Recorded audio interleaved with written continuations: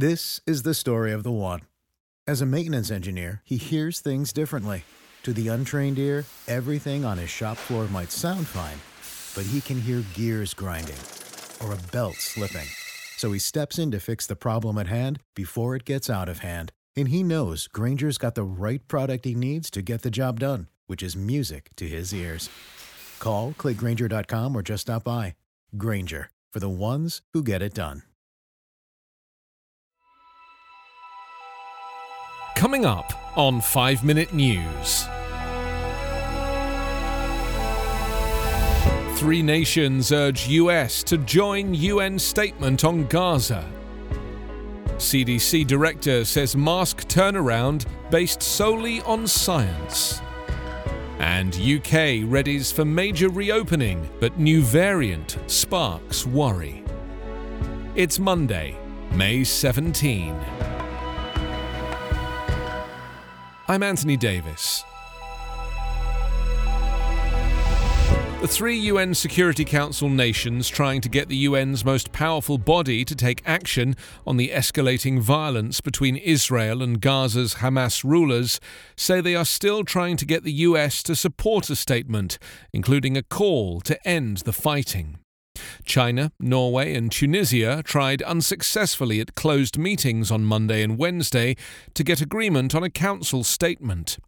Diplomats say the US argued such a statement could interfere with diplomatic efforts to de-escalate the situation. Meanwhile, Israeli airstrikes on Gaza City flattened 3 buildings and killed at least 42 people on Sunday, Palestinian medics said, in the deadliest single attack in the latest round of violence. Despite the toll and international efforts to broker a ceasefire, Israeli Prime Minister Benjamin Netanyahu signalled the 4th war with Gaza's Hamas rulers would rage on. In a televised address, Netanyahu said the attacks were continuing at full force and would take time. Israel wants to levy a heavy price on the Hamas militant group, he said, flanked by his defense minister and political rival Benny Gantz in a show of unity. Hamas also pressed on, launching rockets from civilian areas in Gaza towards civilian areas in Israel. One slammed into a synagogue in the southern city of Ashkelon hours before evening services for the Jewish holiday of Shavuot, Israeli emergency services said. No injuries were reported. The hostilities have repeatedly escalated over the past week, marking the worst fighting in the territory that is home to 2 million Palestinians since Israel and Hamas's devastating 2014 war. The head of the Centers for Disease Control and Prevention on Sunday defended the decision to ease mask-wearing guidance for fully vaccinated people, stressing that increasing political pressure had nothing to do with the abrupt shift in guidelines. "I'm delivering the science as the science is delivered to the medical journals, and it evolved," CDC Director Rochelle Walensky said on television news on Sunday. Under the new guidance released last week, fully vaccinated people, those who are 2 weeks past their final dose of a COVID-19 vaccine, can quit wearing masks outdoors, in crowds, and in most indoor settings, and give up social distancing. However, partially vaccinated or unvaccinated people should continue wearing masks, the agency said. The guidance also still calls for masks in crowded indoor settings, including buses, airplanes, hospitals, prisons, and homeless shelters. The sudden change sparked praise from those eager to return to pre-pandemic life, particularly those who see the new guidelines as a way to reopen workplaces, schools, and other venues that went dark during the pandemic. Yet concerns have been raised from those who say there's no easy way for businesses and others to determine who is fully vaccinated and who is not. Instead, many will have to rely on an honour system, as many states and communities have already been lifting mask mandates amid improving virus numbers, and as more Americans have been shedding face coverings after getting shots.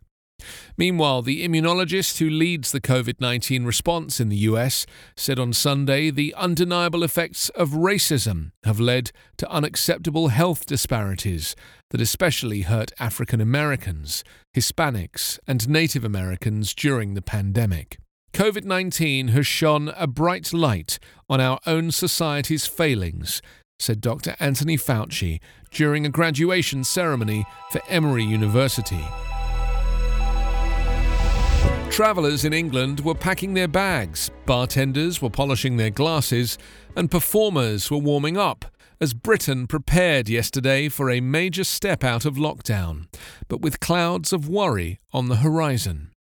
Excitement at the reopening of travel and hospitality vied with anxiety that a more contagious virus variant, first found in India, is spreading fast and could delay further plans to reopen.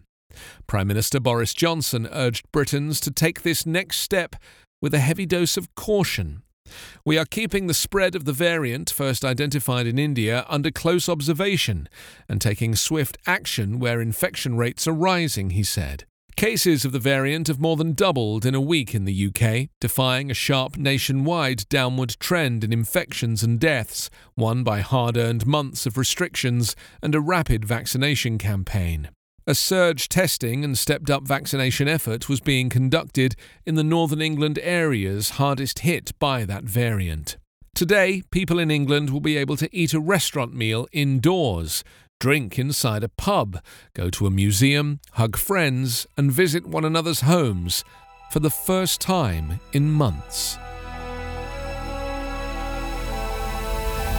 You can subscribe to 5 Minute News on YouTube with your preferred podcast app. Ask your smart speaker or enable 5 Minute News as your Amazon Alexa flash briefing skill.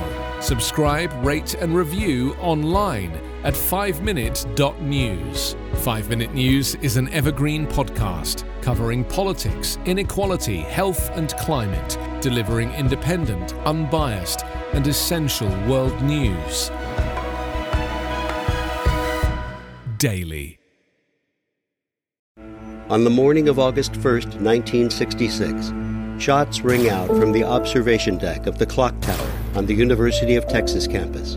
It marks the infamous beginning of the modern era of mass shootings in America.